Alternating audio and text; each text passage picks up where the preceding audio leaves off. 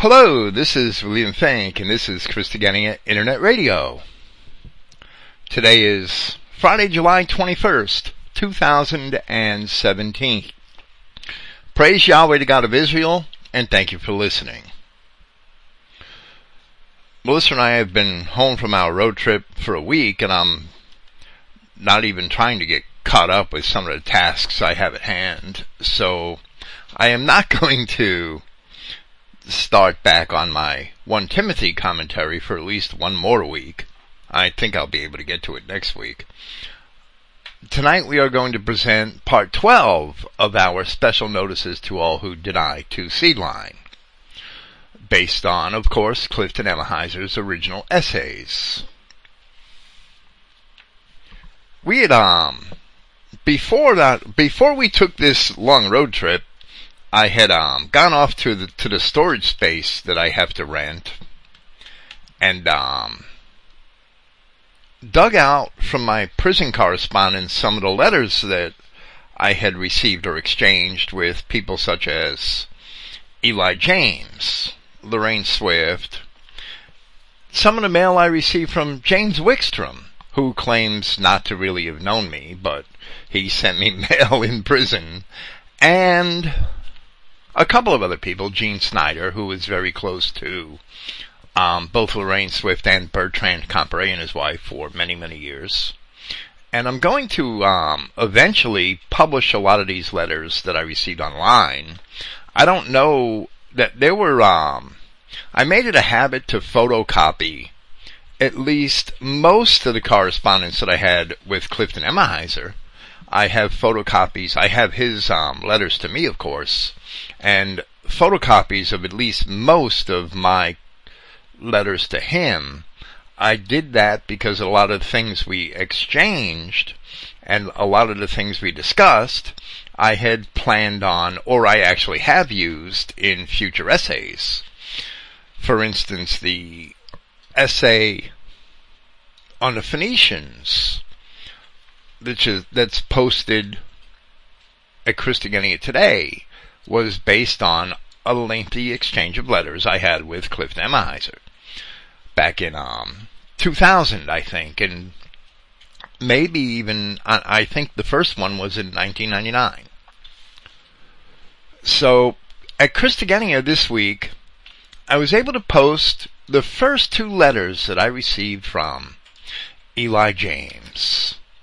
I have done this because for 6 years now, Eli James, whose real name is, of course, Joseph November, he's been telling people that I sought him out when I got out of prison, when I was released from prison. And the truth is that I never sought out Eli James. The letters prove that he sought me out. And he actually did look for me for quite some time until he finally mentioned me to Ralph Daigle, who informed Eli that he knew me personally, which of course he does, and he was in prison with me, right? And Ralph Daigle gave Eli James my address. Eli James first wrote me in April 2006. I returned a letter to him, and he wrote me again in late May of that same year. I have another dozen, I'm guessing maybe a dozen letters from him. I don't know if I'll post them all, but I thought it was important to post these, if for nothing else than to prove that once again, Eli James is a liar. And I should go dig out some of the recordings where he had claimed that I chased him down when I got out of prison. He's just full of it. He's just a blatant, bold-faced liar. So I had to do that.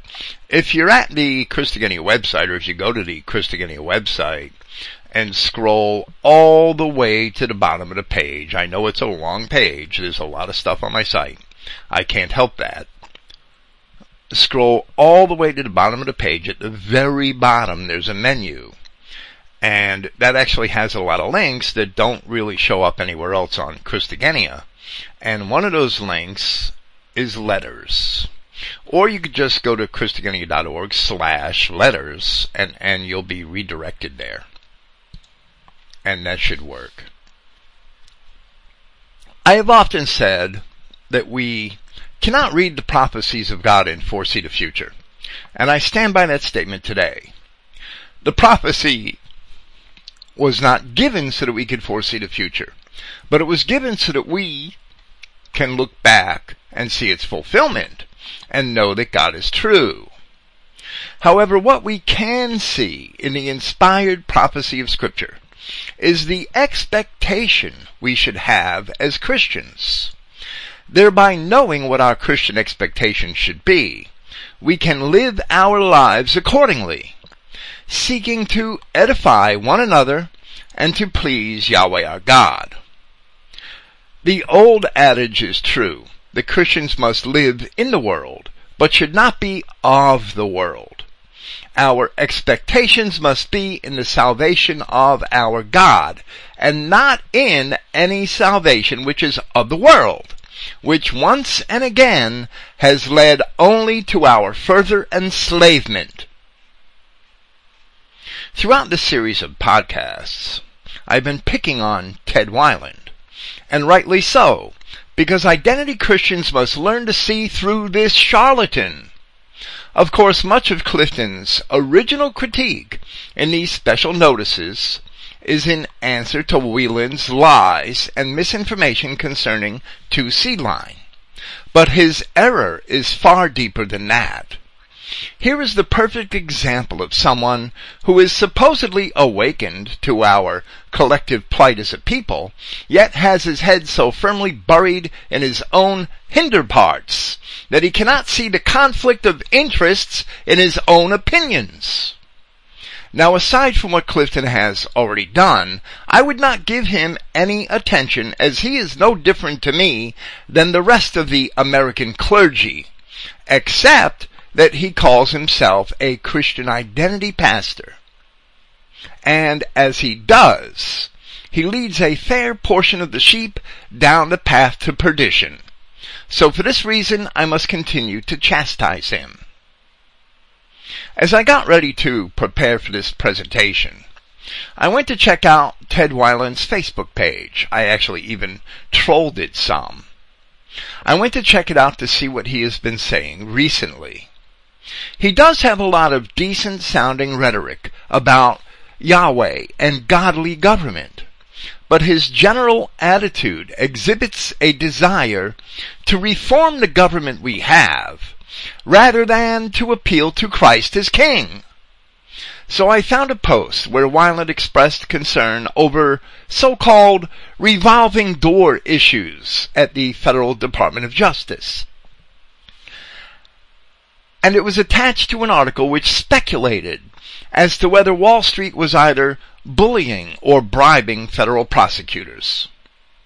Then there was a post promoting a book reviewed at a political website about gratuitous government spending, or so-called pork barrel legislation.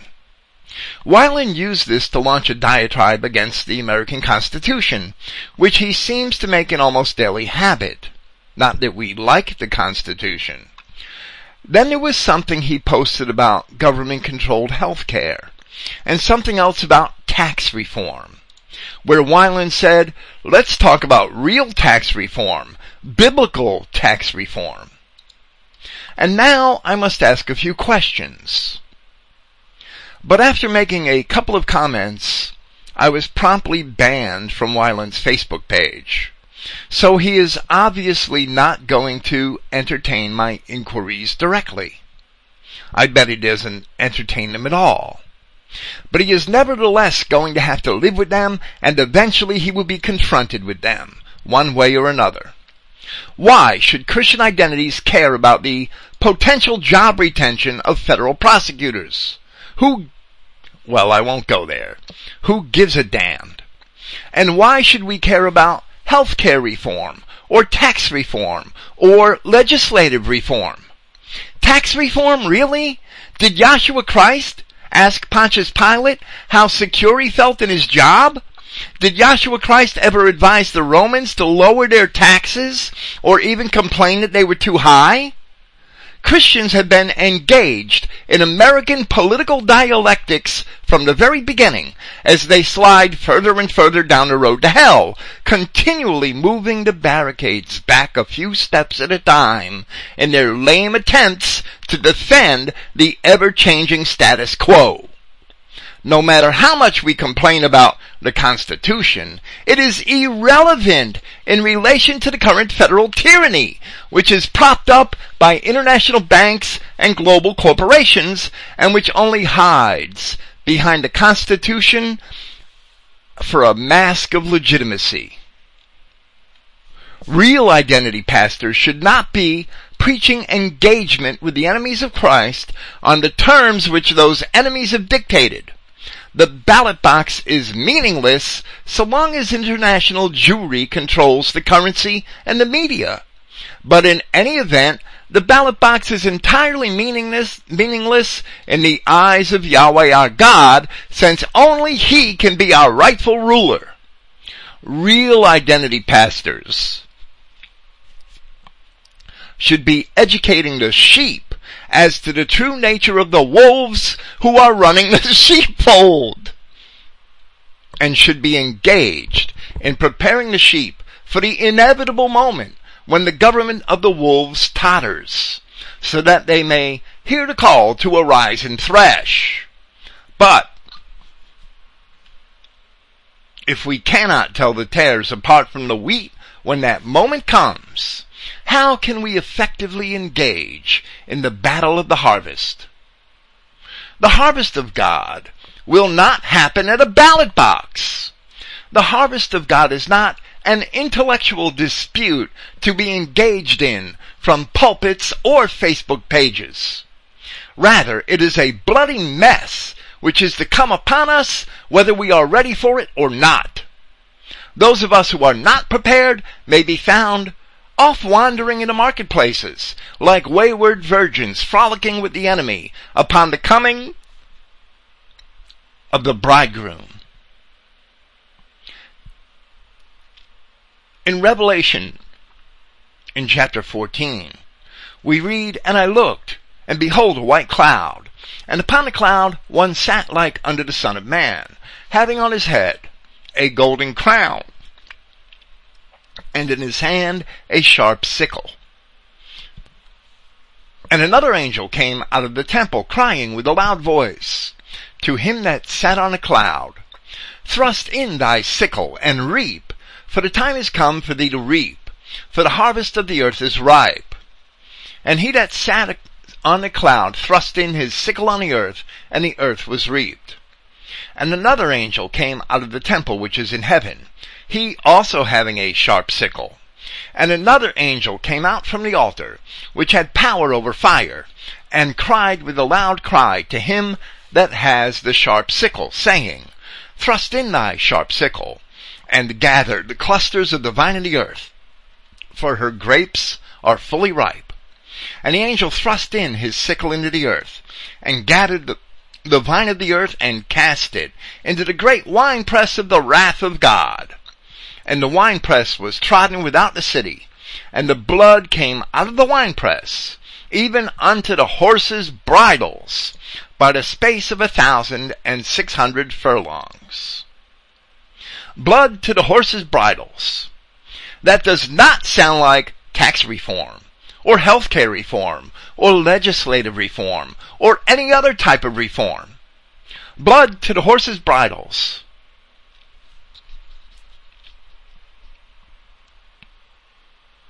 From the very word of our God, that is just what Christians should expect, and that is what we should prepare for, so that when the inevitable day of wrath comes upon us, it is not our blood which is found flowing in the streets, but the blood of our enemies.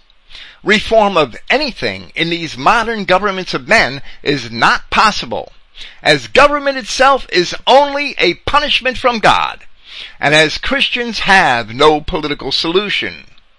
The model government was not the kingdom of David. Rather, It was the period of the judges, when Yahweh himself was king, and the unchanging law was his only legislation. When Israel demanded an earthly king, it was a sin, and Yahweh gave them one for their punishment. The evil forces, summarized as Mystery Babylon, have ruled over us in our punishment, controlling whatever governments men have formed. God doesn't care about your damned constitution. The Bible tells us that Babylon shall fall, and Christians must be prepared to hear the call when it does, which is to come out of her, my people, that you be not partakers of her sins, and that you receive not of her plagues. That great harvest of the grapes that we read about in Revelation chapter 14, that's not going to be conducted by angels sitting in clouds. That's allegory. That's going to be conducted by his messengers here on earth.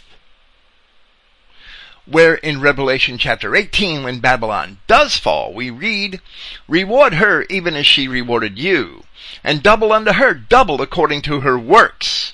In the cup which she has filled, fill to her double." This is the call to arise and thresh, which we read of in Micah chapter 4. Arise and thresh, O daughter of Zion. This is the Christian expectation. For I will make thine horn iron, and I will make thy hooves brass. We're not going to be like that. We're not going to be iron and brass when we're a bunch of little sissies calling for tax reform. And thou shalt beat in pieces many people, and I will consecrate their gain unto Yahweh, and their substance unto the Lord of the whole earth. The sooner Christians believe the word of Yahweh our God, abandon their lame attempts to reform the governments of men, and accept Christ as their only king and lawgiver, the sooner we will be able to arise and thresh and destroy all of our enemies, as the word of Yahweh promises. But clowns like Ted Weiland only seek to perpetuate the status quo, which is our enslavement, and their own cowardice and comfort. Real Christians should have no care for such clowns.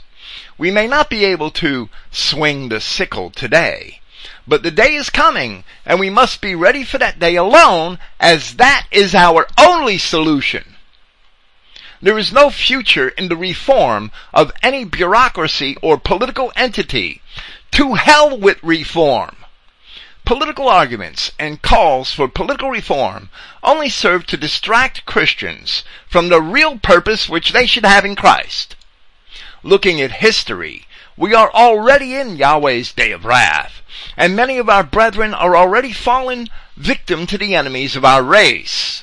Ted Weiland enables them with his bullshit. Christians must both pray and work for whatever it takes to educate our own people, the wheat of the field, so that they may stand in the day of Yahweh when it comes upon them, and it is only a matter of time. It will come upon them. But it is only what we call Two-Seedline, by which we can know with certainty the nature of both the wheat and the tares, whereby we may swing those sickles righteously. Ted Weiland also refuses to understand that. And for that reason, perhaps he is where he belongs, as a rodeo clown in a political circus full of bull. But when will identity Christians begin rejecting such clowns?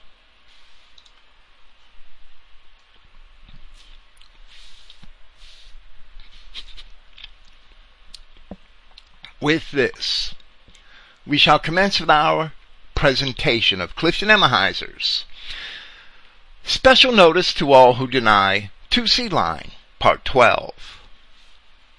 Clifton opens. And he says, as I have stated previously, we are at war. I am not referring to our present so-called war on terrorism.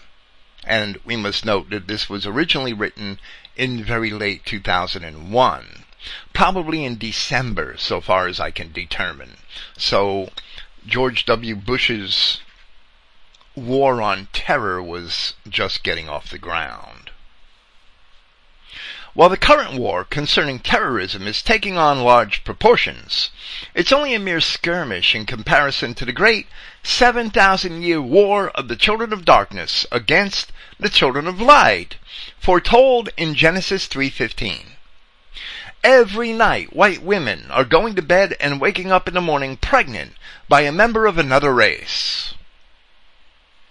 In this greater war, we are taking tens of thousands of casualties nightly.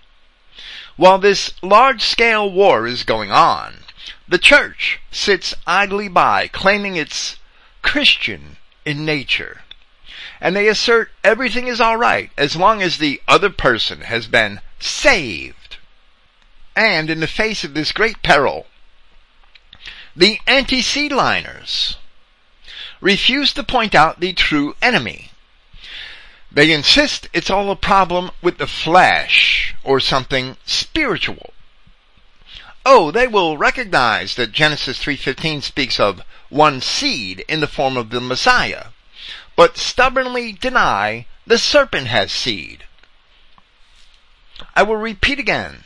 If there was no seed of the serpent to bruise the heel of Messiah, then we have no redemption. Now I would say that's a very dangerous and irresponsible position. One person wrote me a letter and said, it's 99.9% religion, not race, evidently referring to the scripture itself. That also is a most risky position. I wrote him back. Clifton wrote him back and told him he could point his sword at religion, but I would point mine at a walking, talking, breathing, genetic enemy. I don't know how he gets religion out of seed. Furthermore, he also had much training at a seminary. Well, the subject of seminary is what we are going to deal with in this paper. One thing I have noticed in the Anglo-Israel message is that many who have been trained in seminaries are the very ones who take a position against Two-Seedline. And Clifton is searching for an answer as to why that may be in this paper. Excuse me. Of course this is true, that denominational Christians, and even many of them, who have found Christian identity, continue to believe that Yahweh God, the prophets, Christ, and all the apostles meant one thing while speaking another. So, with clowns like Ted Weiland, seed does not really mean seed. A father is something other than an ancestor. A bastard is something other than a mongrel, and so on, perverting the language of Scripture ad infinitum. But when a farmer plants a field with the same authentic heirloom seed that he has always used, and a portion of the crop turns out bad, the seed itself cannot be blamed for the disaster. As Christ himself had said, the tree is known by its fruit, and a good tree cannot bring forth evil fruit, neither can a corrupt tree bring forth good fruit, in Matthew chapter 7. Therefore, when Christ says in Matthew chapter 13 that the field is the world, the good seed are the children of the kingdom, but the tares are the children of the wicked one, the idea that children of the wicked one are of the same seed as that good seed is precluded in the language used by Christ. So where Christ said of the tares that the enemy that sowed them is the devil, we must understand that not all men have the same origin. And where it says in Malachi that Judah has profaned the holiness of Yahweh, whom he loved, and has married the daughter of a strange god, we must understand that there was something about the nature of Judah's wife which precluded her from conversion. That strange god is the same father of the opponents of Christ who claimed God as their father, but were told that it was not so. There is not one shred of evidence in Scripture that Judah's wife, the daughter of Shua, did anything wrong or wicked or sinful, which would make her the so-called spiritual daughter of a strange god, as if that were what was meant. Ted Whelan doesn't have a leg to stand on. However, there is the fact that she was a Canaanite, and biblical evidence has it that the Canaanites were race mixed with Kenites, Rephaim, and other non-Adamic tribes. So the children which Judah had with that wife were not considered heirs to Judah's entitlement. Rather, when Pharez and Zerah were later born, it was important to mark the firstborn child, because that would be considered the legitimate son, the first legitimate son of Judah. The only thing that would make Judah's Canaanite wife the daughter of a strange god is that she was of those tribes which were not descended from Adam, at least in part. There are people here which Yahweh our God did not take credit for having created. Plants which the Heavenly Father did not plant, as Christ informs us in the Gospel. The opponents of Christ claimed to have Yahweh God as their Father, and Christ denied them that claim. The Edomites of Judea were also descended in large part from the Canaanites, and would have therefore been the children of a strange god, just as Judah's wife was the daughter of a strange god. If they have a different father, then as Christ said in the parable of the wheat and the tares, they were planted by the devil. The devil could not create men from nothing, but he could plant tares among the wheat by encouraging race mixing, and that is the sin of both Genesis chapters 3 and 6. And if there are two fathers, the Son of Man and the devil, then there must be two seed lines, as it is explained in Genesis 3:15. And Revelation chapter 12, along with the epistles of Jude and Peter, inform us that the other seed line has its origin in the fallen angels. This is rudimentary scripture, which the anti-seedliners refuse to even discuss. Therefore, it is apparent that they have an agenda and no care for truth. Clifton continues, discussing the refusal of anti-seedliners to see the truth from a different perspective. And he says, I believe the reason for this is because in the various church seminaries, the students are taught a religious system called hermeneutics. We will take a look at that system in this article. I think you will find it doesn't have a very commendable background. The greatest problem with people coming into identity is that they tend to bring with them their former church's dogmas. With the identity message, one must wipe the slate entirely clean and reconsider all things from a new perspective. It seems like everything is just 180 degrees from which we were always taught. Our Savior instructed us that we must become as a little child, or we are not fit for the kingdom of heaven, in Matthew chapter 18. A child has a clean mind, without any preconceived ideas. And of course, a good child would not challenge the authority of Scripture. Even Paul had to go to Arabia for 3 years to get rid of, or cleanse his mind of, his Phariseeism, as he described in Galatians chapter 1. The problem in identity is that a lot of people haven't been to the desert yet, especially former seminary students who keep patching over Scripture, attempting to put new wine or new teachings into old bottles. The example Christ made in Luke chapter 5. And while we cannot agree with Howard Rand on many things, he was one of the first Christian identity writers to actually break new ground in Christian academics. And he was a lawyer, not a trained pastor. Rand was evidently one of the first to realize, even though he realized it rather late, that the modern Jews were actually Edomites and Canaanites, and not Judah, thereby breaking with his British Israel predecessors. Bertrand Comparet then took Rand's teachings to a new level, and he was also a lawyer, not a pastor. Whatever we think of lawyers, they are trained to look at things from different perspectives, and to analyze the merits and possible shortcomings of each position. But generally, pastors are simply taught what to think and not how to think by their various denominations. And very few of them break out of that mold, especially when they earn a comfortable living at pastoring. If you've ever studied New Testament translations like I have, you'll find that some translations, in fact, most translations, simply repeat mistakes that were made in the King James Version when that was translated.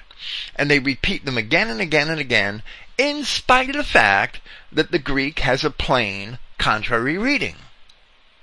They repeat those mistakes because their doctrines are more important to them than translation.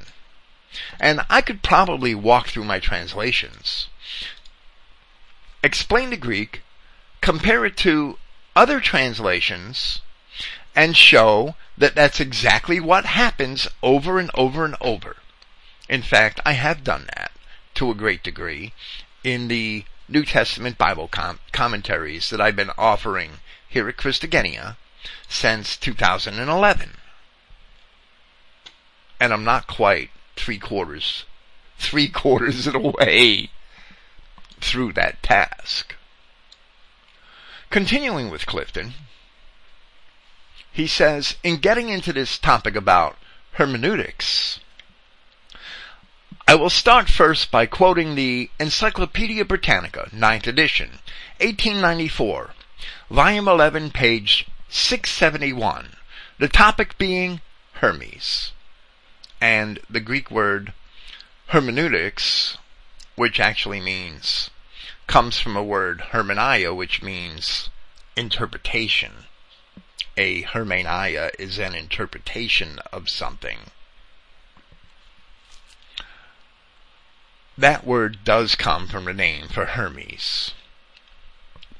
The name of Hermes seems, during the 3rd and following centuries, to have been regarded as a convenient pseudonym to place at the head of the numerous syncretistic writings in which it was sought to combine Neoplatonic philosophy, Philonic Judaism, and Kabbalistic theosophy, and so provide the world with some acceptable substitute for the Christianity which had, at that time, begun to give indications of the ascendancy it was afterwards to attain.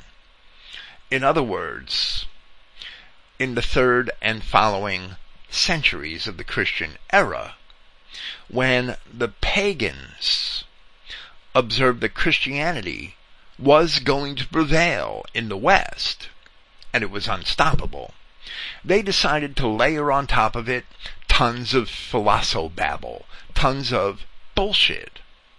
And they used the name of Hermes to do it. Philonic Judaism, or the variant of Judaism found in the writings of Philo or Philo, sought to syncretize the pagan Greek myths and philosophies with the Old Testament scriptures, so as to validate paganism and to make a vain attempt to reconcile the two contrasting traditions. I would consider Philo to be a proto-Gnostic, or at least a close philosophical forerunner to what became known as Gnosticism. However, it is also fully apparent that both Philo and the Gnostics were heavily influenced by Platonism. Later, Neoplatonist writers would turn on and attack Gnostics for what they considered to be heresies and perversions of Plato's philosophy.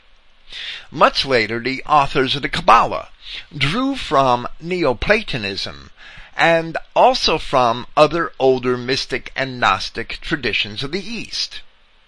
But the Kabbalah itself only dates to around the 12th century. Clifton continues, "The connection of the name of Hermes with alchemy will explain what is meant by hermetic sealing, and will account for the use of the phrase hermetic medicine by Paracelsus, and also for so-called hermetic Freemasonry of the Middle Ages." And of course Clifton is still quoting from the Encyclopedia Britannica.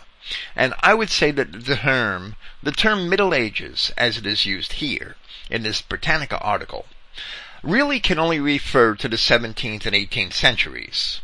This Hermetic Freemasonry certainly seems to be what we have seen referred to as speculative Freemasonry in our series of podcasts on the Jews in medieval Europe and the protocols of Satan. In those presentations, we hope to have established that Jewish mysticism in the form of the Kabbalah had entered into Christian scientific circles with the help of men such as Johann Reuchlin and John Dee, two of the men who popularized the Kabbalah in their respective Christian scientific circles in Germany and in England. Reuchlin did this in Germany even before the Reformation, and John Dee brought the Kabbalah to England only a few decades later. Paracelsus was a Swiss physician and alchemist of the mid-16th century who was born about 40 years after Reuchlin. Both men were Renaissance humanists. Paracelsus was tutored by Johann Trithemius, who also tutored the famous alchemist Heinrich Cornelius Agrippa. We also established in our Jews and Medieval Europe, in part 2 of the series titled John Dee and the Kabbalah, that both Agrippa and Reuchlin were primary influences on John Dee and his having brought the Kabbalah to England.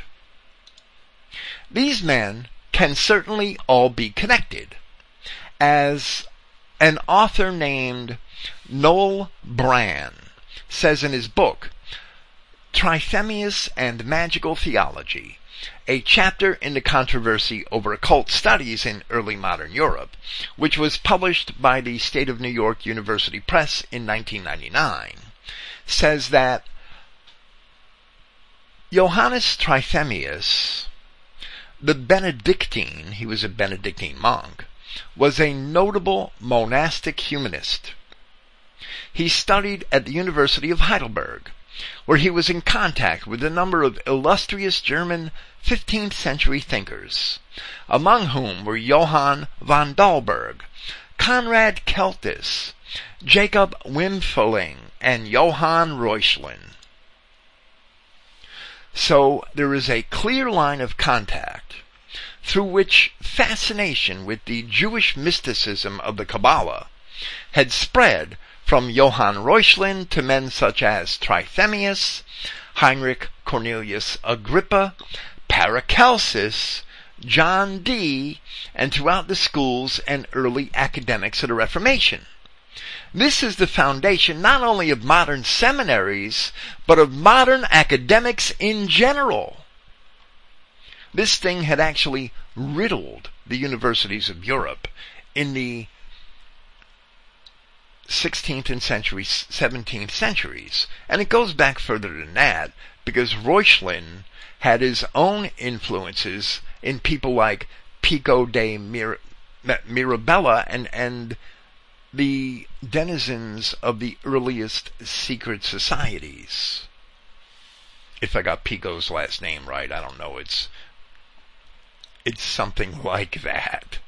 I think it might even be... No, I didn't mention it here in these later notes. I didn't. I thought I would. This has been a necessary digression, as Clifton is not wrong to connect Hermeticism with Kabbalistic theology. The Wikipedia page on Paracelsus, who was named in this article, whose medical contributions were recognized by the Royal College of Physicians in London, I think the year was 1619, so they certainly knew of his writing at the time that the King James Version was being translated, and whose books were widely read in the 16th and 17th centuries. The Wikipedia page on Paracelsus says that Paracelsus held a natural affinity with the Hermetic, Neoplatonic, and Pythagorean, and that should really be Neo-Pythagorean, philosophy central to the Renaissance. And these things are all ingredients in the Kabbalah as well. Among his other vocations, Paracelsus was also a lay preacher. His teacher, Trithemius, was a Benedictine monk and an abbot. Trithemius's other notable student, Heinrich Cornelius Agrippa, was an alchemist, but he was also a theologian and lectured on the writings of Johann Reuchlin. And it gets worse than that, but again, we digress. So Clifton continues, and he says, the anti-seedliners accuse us two-seedliners of using Talmudic teaching, when many of them had been trained in seminaries using Kabbalistic theosophical thought. For further information concerning this type of teaching, I will now quote from the New International Dictionary of the Christian Church, edited by J.D. Douglas, under the topic of Hermetic books. This collection of writings deals with religious and philosophical subjects and reflects a degree of syncretism with reference to Platonic, Stoic, Neo-Pythagorean, and Eastern religious thought. The collection dates from around the 2nd or 3rd century and is ascribed to Hermes Trismegistus, which represents a later designation for the Egyptian god Thoth, who is said to be the source and protector of all knowledge. The literary form of the Hermetic books is basically that of the Platonic dialogue. The single most significant of the several writings is Poimandres, which tells of the soul's ascent to God through the various spheres of the planets. Then Clifton responds to this, and he says, We find more concerning this type of teaching in the Nelson's New Illustrated Bible Dictionary, under hermeneutics, the principles and methods used to interpret Scripture. Bible scholars believe a biblical text must be interpreted according to the language in which it was written, its historical context, the identity and purpose of the author, its literary nature, and the situation to which it was originally addressed. And Clifton says, and we'll address this entire attitude a little later, and Clifton says, this all sounds good, but let's investigate this thing a little deeper from the Illustrated Handbook to All Religions, copyrighted in 1877, and excerpts from the preface of the book. The primitive church, for instance, and Clifton is citing this Illustrated Handbook to All Religions. The primitive church, for instance, would appear to be a coteries, which is a collection or heap of discordant opinions. And this is absolutely true. If you really read the church fathers, this is absolutely true. Whose very names and titles are almost innumerable. Yet in fact there were but two great parties, the Orthodox Christian on the one hand, and the heretical on the other, and these later, amidst their infinite varieties, are all reduced to two: the Gnostics, who corrupted the gospel by an admixture of Greek philosophy or Persian Magianism, or both, and the Arians, who lost themselves in speculations upon the divine nature, and especially the two natures of Christ. All the controversies of the Reformation hinge again upon the one question of sacramental grace. And in our own times, apart from individual quarrels, eccentricities, and errors, there are but three important differences in matters of doctrine throughout the whole of Christendom, namely, the sacramental system of the Greek and Roman churches, the evangelical doctrines of Protestants, and the rationalist of Neologian creed. Now Clifton comments and says, we really need to look into this matter about the Gnostics. We find this in the same book on pages 210 and 216, and I don't necessarily agree with all of this, and I will make a few comments. Simon Magus is generally reputed founder of the Gnostics, and that's something we would not accept. Philo would be a much better candidate. But Gnosticism was nothing else than the philosophical system of the times, leavened with a slight infusion of Judaism, and a still slighter portion of Christianity.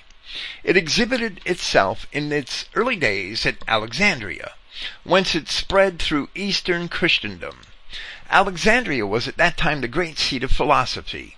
It contained a vast number of Jews, and being the great emporium of trade, it was of course much frequented by the early Christians. Amongst the intellectual idlers of a thriving city, the Platonic philosophy had superseded the coarse and vulgar forms of the old Egyptian superstition. The Alexandrian Jews were infected with it, for their language was Greek, and many of them had extensive acquaintance with heathen literature. On the other hand, the Platonists studied the Jewish, or we would say Hebrew, scripture, and saw in them traces of pure and sublime theology. Even they asserted that Plato had borrowed from the writings of Moses. Thus, a compromise was attempted between the creeds of Moses and Plato. And Philo was the earliest to attempt that, in writing, which survives to us. There was a third element of error in the Persian or Magian doctrines. For Alexandria, to open to the teachings of Greece on the one side, was equally exposed to the fantastic theories of Orientalism on the other. And thus, from these three sources, the philosophy of Plato, the religion of Moses, and the Magian superstition, a new system was created. This was Gnosticism. It did not arise within the Christian church, but it very soon infected the pure stream of gospel truth. It was unquestionably the most formidable opponent with which the early church had to contend.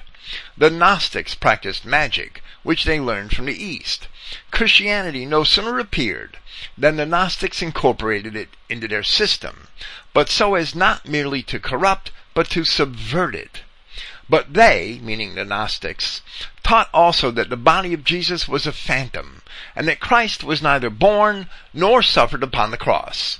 Thus the doctrine of the atonement and of faith in the death of Christ found no place whatever in their system.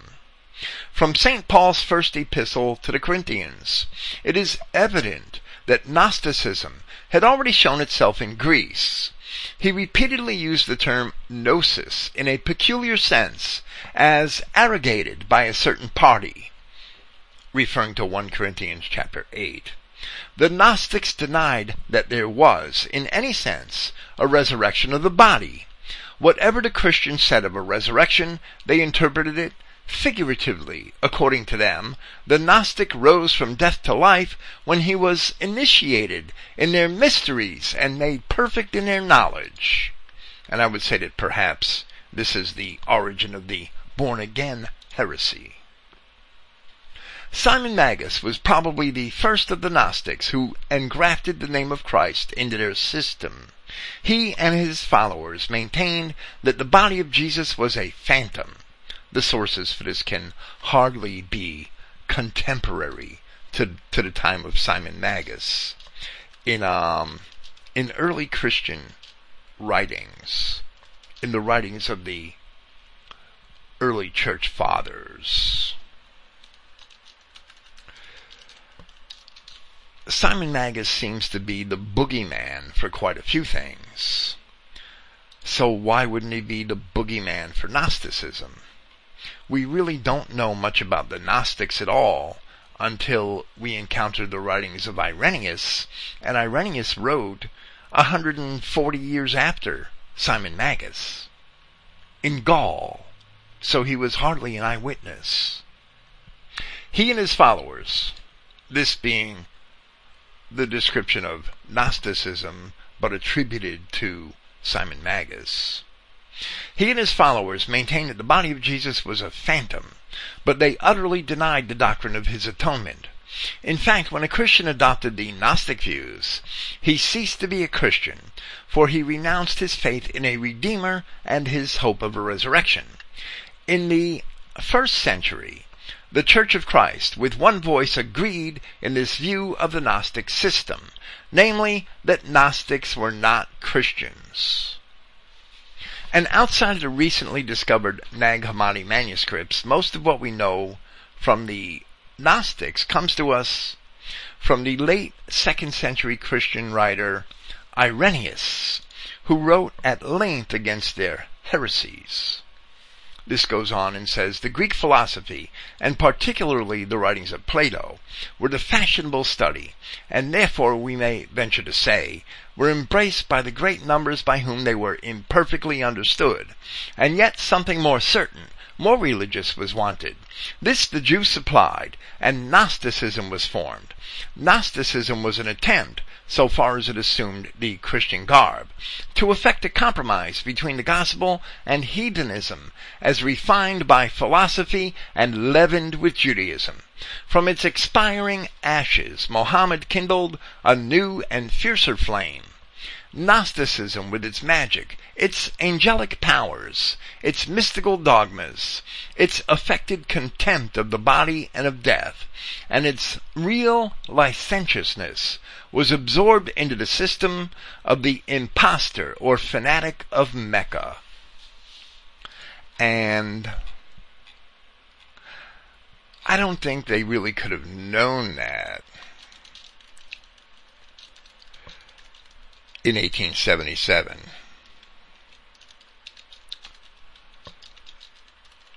The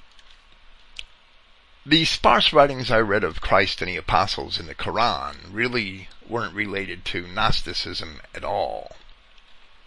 But I haven't read the entire Quran.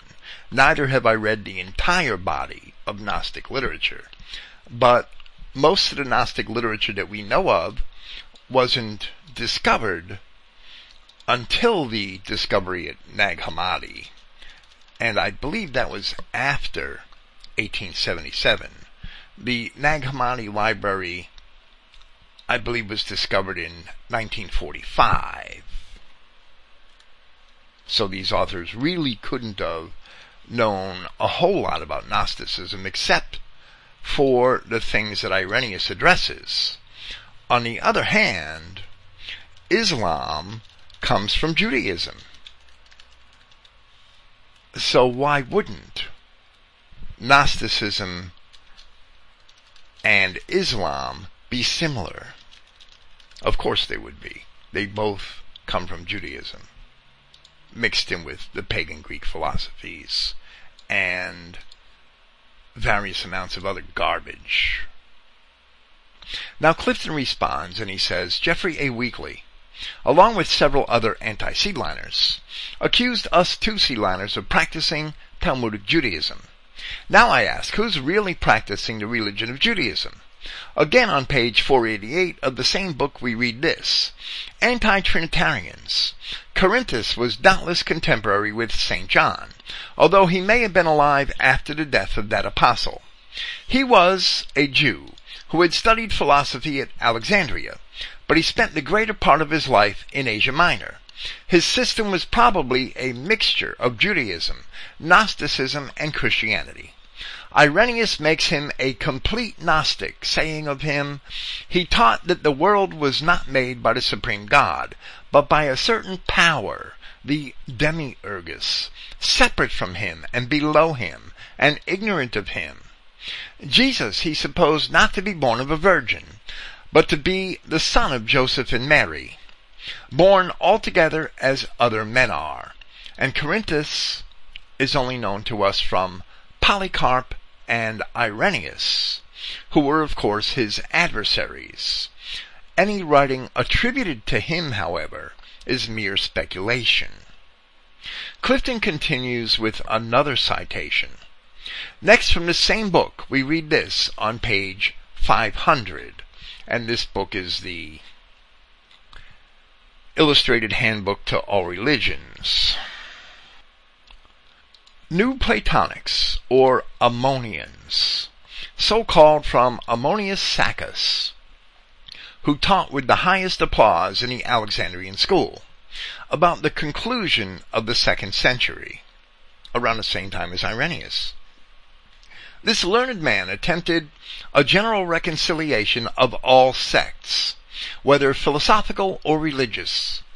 He maintained that the great principles of all philosophical and religious truth were to be found equally in all sects, sounds like an egalitarian Jew, and that they differed from each other only in their method of expressing them. Ammonius supposed that the true philosophy derived its origin and its consistence from the Eastern nations, that it was taught to the Egyptians by Hermes, that it was brought from them to the Greeks, and preserved in its original purity by Plato, who was the best interpreter of Hermes and the other Oriental sages. He maintained that all the different religions which prevailed in the world were, in their original integrity, conformable to this ancient philosophy, but it unfortunately happened that the symbols and fictions under which, according to the ancient manner, the ancients delivered their precepts and doctrines were in the process of time erroneously understood, both by priests and people.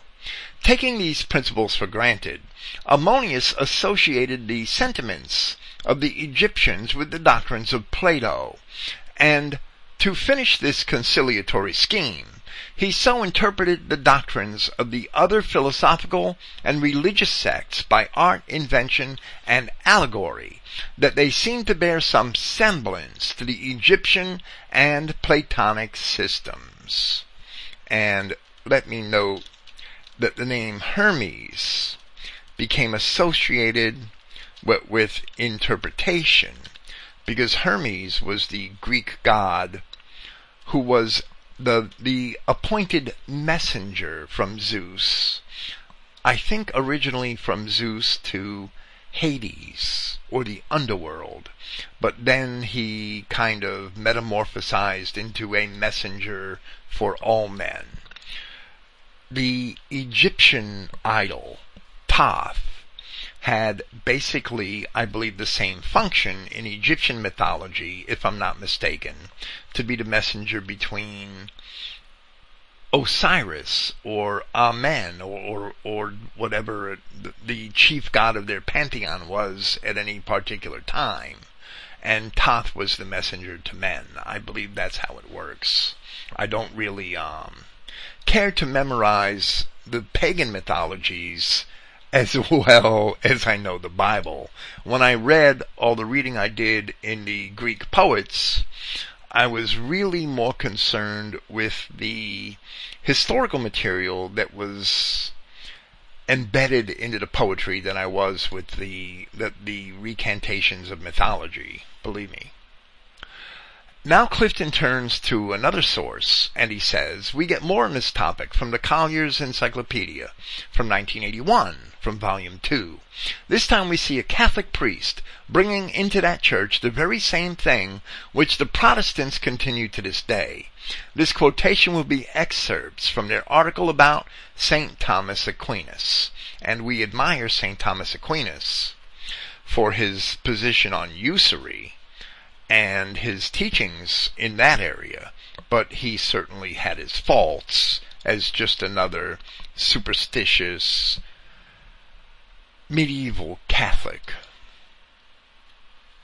From the earliest days, Clifton quoting Collier's encyclopedia, from the earliest days of his teaching, it became apparent to his contemporaries that he was laying the foundations of a veritable revolution in theology and philosophy. His meeting at Orvieto with his fellow Dominican, William of Morbecque, led to William's translation of the writings of Aristotle from Greek originals, and to Thomas's series of commentaries, in which there is a careful effort to arrive at Aristotle's essential teachings. So Thomas Aquinas is sort of a proto-humanist, or one of the early humanists. In summary, Thomas broke sharply from the so-called Augustinian tradition, which wasn't right either, which was essentially a form of Neoplatonism, albeit a Platonism in which many Aristotelian notions had found a place. His work represents the renewal of Christian thought in the light of a metaphysic and theology whose conceptual systematization was expressed in terms of the principles of Aristotle. Perhaps the most fundamental change made by him was his extension of Aristotle's doctrine of potency and act to the relation between an essence and the act of existing which actualized it. His philosophical indebtedness to Aristotle should not be minimized. One has only to read his theological works to realize the esteem in which he held the philosopher. And if we read this carefully, we are informed that Augustinian followed Plato, and that Thomas Aquinas broke from him by following Aristotle. That's basically what the article is telling us. Now Clifton quotes from another source, and he says, "We find even more in the Encyclopedia Britannica, in the 9th edition in 1894, volume 11, pages 664 and 665, concerning hermeneutics. He," referring to Hillel was a medieval rabbi, "he was also the first to formulate definite rules by which the rabbinical development of the law should proceed. These canons of interpretation were 7 in number, afterwards increased by Rabbi Ismail to 13, by the addition of 7 new rules and the omission of the 6th, and looked to the construction of biblical warrant for precepts which it was wished to prove implicit in the law. This regard for it, which was never wholly disowned, ultimately took shape in the improved rabbinical hermeneutics of the Middle Ages. In the writings of such rabbis as Sadius Gaion, Yarki, Rashi, Kimchi, Maimonides, Abarbanel, a line of expositors extending from the 10th to the 16th century, we find alongside it the traditional rules and explanations. Alongside the traditional rules and explanations, we find a scientific recognition of the interpreter's duty to give the literal sense as well as a practical application of the principles of grammatical and historical exegesis to the Old Testament. The hermeneutics developed among the Hellenistic Jews had marked characteristics of its own. These interpreters, departing from the exclusiveness of rabbinical devotion to the Old Testament revelation, and from the pure Hebraism of the native Jews, which we would call into question because Jews were never pure Hebrews, brought to the study of the sacred books a range of ideas derived from Hellenistic culture. They had to devise a hermeneutical procedure which would harmonize their new ethnic learning with the traditional estimate of the Jewish, or really Hebrew, scriptures. To the Theosophic Hellenist, and especially to the Alexandrian Jew, which is actually an Alexandrian Judean, unless they happen to be Edomites, and it was probably difficult to tell them apart, and we will never tell them apart. acceptance of the plain sense was often an impossibility. This is important. To the Theosophic Hellenist, and especially to the Alexandrian Jew, acceptance of the plain sense, meaning the plain word of Scripture, was often an impossibility. A reconciliation was sought by the use of allegorical interpretation. This method was also pursued by the rabbinical exegetes, the rabbis performing biblical exegesis. It is embraced in the halakhic hermeneutics and is seen in the distinctions drawn by Palestinian Jews between the body and the soul of the text. The coryphaeus in this hermeneutical practice was Philo, born perhaps about 20 BC. Although he had predecessors in Aristobulus, who was born in 180 BC, Josephus and others. And here our article has a critical error, because Josephus came after Philo. Josephus wasn't born until about 50 years after Philo, so this is a serious error. Perhaps maybe some of Josephus's sources could be accounted, this hermeneutical practice, but not Josephus himself. He devoted himself mainly to the exposition of the Pentateuch with the view of explaining the realism and anthropomorphism of the Old Testament in a way to suit the philosophy of the time, referring to the Alexandrian Jew.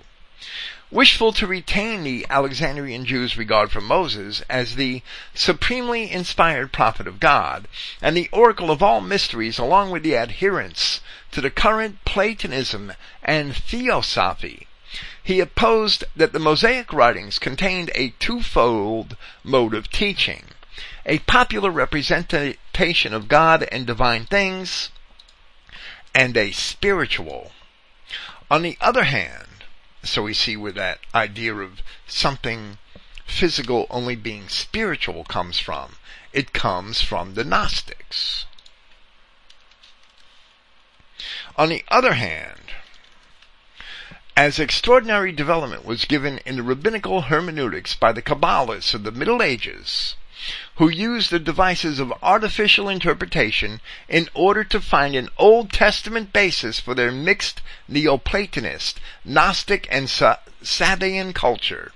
The Kabbalah, which means what has been received, or tradition, had its roots in the ancient doctrine of numbers, for which the Jews were probably indebted to the Chaldeans, by the combinations and permutations of letters, the interchange of words of equal numerical value with similar artifices. New meanings were extracted where the proper sense seemed so poor, and acceptable meanings were found where offense was felt. And Clifton underlines parts of this. New meanings were extracted where offense was felt. It could be argued that the word hermeneutics, as it is used in modern seminaries, is from the Greek word hermeneia, which is an interpretation, and it does. However, we have also established here, in our presentations of Martin Luther's On the Jews and Their Lies, that rabbis, presumably converted to Christianity, were a tremendous influence on Luther's theological thought, as Luther himself admitted following them as sources for biblical interpretation on many occasions, and that these same rabbis, namely Nicholas of Lyra and Paul of Burgos, both of them converso Jews, had written Bible commentaries, which were the most widely read commentaries of medieval Christian Europe. These rabbis, being trained Talmudists, certainly would have used this Jewish hermetics in their biblical interpretations, and spread that into their supposedly Christian commentaries. This is the foundation upon which modern Protestantism and its own biblical interpretations have developed. This is also why, in part, Protestantism has always been friendly to the Jews. a theologian at the University of Cologne, as Luther was launching the Reformation, Heinrich Cornelius Agrippa, is credited with having said in a defense of his sermons based on the works of Johann Reuchlin that his Christian faith was not incompatible for his appreciation for Jewish thought, and he wrote, and I quote, "I am a Christian, but I do not dislike Jewish rabbis." Even Luther did not awaken to Jewish treachery until very late in his life, and published his diatribe against the Jews in 1543, less than 3 years before his death. This is food for thought. Now, citing another article from the same source, Clifton says, we will now see more on how the Jewish Kabbalah fits into this thing from Encyclopedia Britannica, the 9th edition, 1894, from volume 13, on page 822. To obtain these heavenly mysteries, which alone make the Torah superior to profane codes, definite hermeneutical rules are employed, of which the following are the most important. The words of several verses in the Hebrew Scriptures which are regarded as containing a recondite, or hard-to-understand, sense, are placed over each other, and the letters are formed into new words by reading them vertically. The words of the text are arranged in squares in such a manner as to be read either vertically or boustrophodon, which means alternately from right to left and left to right. The words are joined together and redivided is the third method. The fourth, the initial and final letters of several words are formed into separate words. Every letter, the fifth, every letter of a word is reduced to its numerical value, and the word is explained by another of the same quantity. And then the sixth way that the rabbis interpret the Old Testament, every letter of a word is taken to be the initial or abbreviation of a word, so they could add whatever they want in with it. And the seventh, the 22 letters of the alphabet are divided into two halves, one half placed above the other, and the two letters which thus become associated are interchanged. By this permutation, Aleph, the first letter of the alphabet, becomes Lamed, the 12th letter. Beth becomes Mem, and so on. This cipher alphabet is called Album, from the first interchangeable pairs.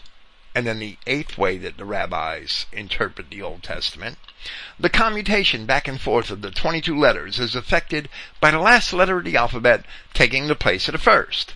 The last but one, meaning the next to last, the place of the second, and so forth. This cipher is called Atbash. These hermeneutical canons are much older than the Kabbalah. They obtained in the synagogues from time immemorial, and were used by the Christian fathers in the interpretation of Scripture.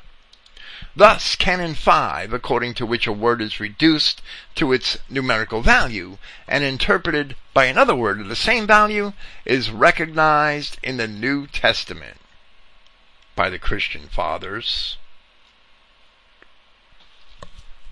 Clifton now responds to all of this, and he says, I don't know whether or not you fully fathom the significance of what you have just read. For if this is true about Jewish hermeneutics and the Kabbalah, they have wrongly interpreted or even changed some of the meanings of the Hebrew Scriptures with their Chaldean hocus-pocus. Not only that, but some of the early church fathers followed this system of interpretation to some degree. Is it any wonder, then, that we have occasional difficult and questionable Bible passages to deal with? With some passages, we then have to wonder whether what we are reading is Yahweh breathed or is some lying divination by a false scribe. And Clifton citing several passages, Ezekiel 13:6, Jeremiah 14:14, and Zechariah 10:2. We would add Jeremiah chapter 8 verse 8 to the list. We are instructed in Scripture to verify everything with witnesses. So when we encounter a difficult passage, we need to consider the context in which it is written. When we consider what we know today as so-called Christianity, learning that it is an admixture of Aristotelian logic, Jewish hermeneutics, Greek philosophy, Persian Magianism, Judaism, Platoism, or actually I should say Platonism, Gnosticism, Eastern mysticism, Spinozaism, Maimonideism, and Kabbalism. What should we make of all this? Do you now comprehend why we must do as our Messiah taught and start all over again from the beginning, becoming like a child? The Scriptures truly describe our righteousness as filthy rags, citing Isaiah 64. Clifton then quotes Matthew chapter 6 verses 22 and 23, and he says, "The light of the body is the eye. If therefore thine eye be single, thy whole body shall be full of light. But if thine eye be evil, thy whole body shall be full of darkness. If therefore the light that is in thee be darkness, how great is that darkness?" This is comparable, Clifton says. This is comparable to a person who, learning the true identity message, keeps one eye looking back to the Aristotelian philosophized, Gnosticized, Judaized, Kabbalahized, and Eastern mysticized corrupted form of Christianity. We cannot live in both of these worlds at the same time, for a mind that is divided, or afflicted with double vision, is in total darkness. The Bible tells us further in James chapter 1, a double-minded man is unstable in all his ways. It is not speaking of the physical eye, but the eye of the mind, just because your preacher may be blinded by his seminary training. That is no reason you need to be blinded also. Not only is our eye to be single, but if we have two eyes of the mind, one seeing true light and one seeing evil wisdom, we are to pluck out the one seeing evil, as we are instructed at Matthew 5:29. "And if thy right eye offend thee, pluck it out, and cast it from thee. For it is profitable for thee that one of thy members should perish, and not that thy whole body should be cast into Gehenna." Gehenna, the fiery trials of this life, as opposed to Hades, or the abyss, or the pit. The result of having two eyes, Clifton says, is to have two masters, and being a slave to both. In that way, a man will not amount to much for either. Men might work for two employers, but no slave can be the property of two owners. One is either in Yahweh's employ or in Satan's.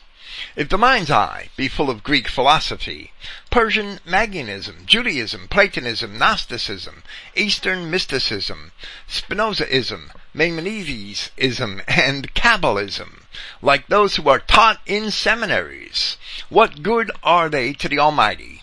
I am fully persuaded that this one seed only teaching is coming from students trained in seminaries or by people under their influence.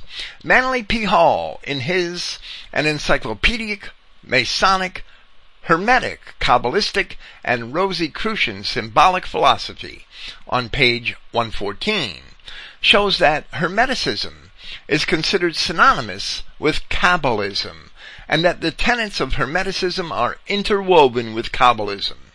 The theories of Kabbalism are inextricably interwoven with the tenets of alchemy, Hermeticism, Rosicrucianism, and Freemasonry.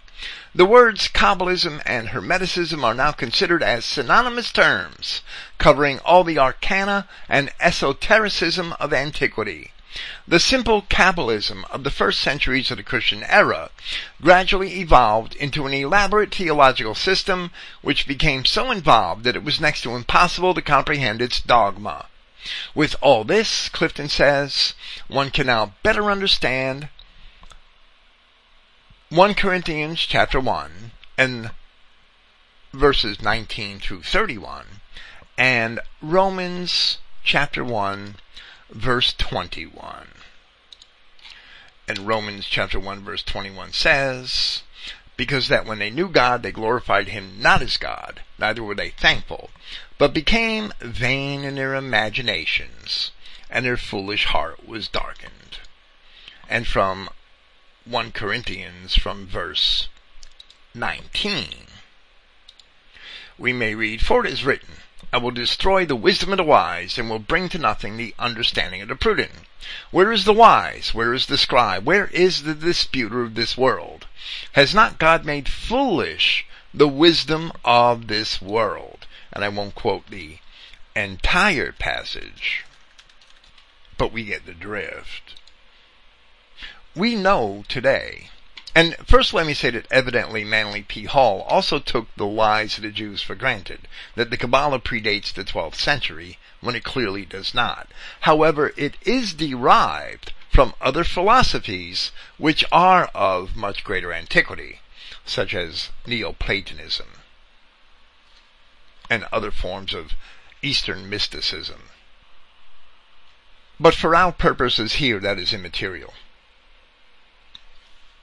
While some of the descriptions of modern Bible hermeneutics seem logical enough, in their application is found the systemization of deception embedded in rabbinical hermeneutics. Another thing that we could say with certainty is that modern Christians today, and we've encountered this in many disputes in social media, in forums, and in other venues, modern Christians, and especially those who are trained in Bible schools, whether Catholic or Protestant, do indeed cite Augustine and Thomas Aquinas to make their points about Scripture. And here we have seen that Augustine and Thomas Aquinas, they follow Aristotle and Plato in their understanding of Scripture. How the hell can you follow a pagan Greek philosopher to understand the Word of God? That's like trying to follow a whore as an example of chastity. It don't work. Wow. That's what the Catholic Church is built on. Note where Clifton had cited the 1894 edition of the Encyclopedia Britannica, where it said in reference to the Kabbalah that by the combinations and permutations of letters, the interchange of words of equal numerical value, and similar artifices, new meanings were extracted where the proper sense seemed poor, and acceptable meanings were found where offense was felt. And this isn't how the Scripture was changed. No, the Scripture wasn't really changed in that way. There are corruptions to Scripture that are old, and most of those we can find, or most of those we can deduce through the fact that they don't have any witnesses elsewhere in Scripture, or that they conflict with other things in Scripture, or that we have conflicting manuscript evidence. Genesis chapter 4 verse 1 is a perfect example of that. But this is how the Jews interpreted Scripture, and that interpretation did indeed carry into the medieval church and into modern Protestantism and modern Catholicism. But we're more concerned with Protestantism here in Christian identity in America. So if, in the result of one's hermeneutics, the word seed does not really mean seed, and a father is something other than an ancestor, and a bastard is something other than a mongrel, all that some party or class of individuals won't have their feelings hurt, then we must know that someone has employed the Jewish manner of hermeneutics which Clifton has described here. This is what the anti-seedliners have done. This is what they do all the time. They have followed the treachery of the Jews, so that Christians are led to believe that Satan really doesn't exist. But in truth, Satan is all around us. The result today is that Christians worship Satan, which is in part the Jews themselves, rather than worshiping Jesus. And the anti-seedliners are just as guilty as this as the denominational sects have been. And this is how. Thank you for listening.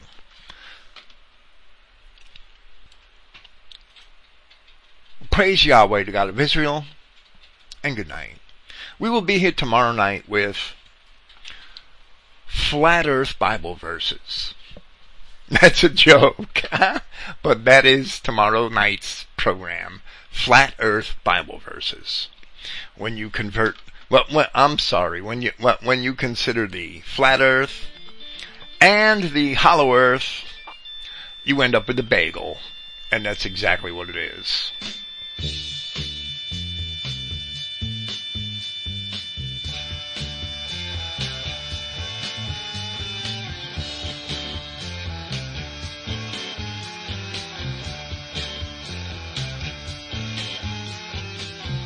In a garden of freedom,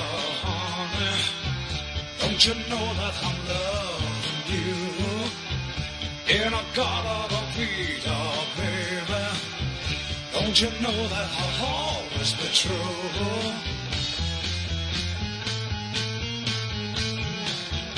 Oh, won't you come with me and take my hand? Oh, won't you come with me and walk this line? Please take my hand.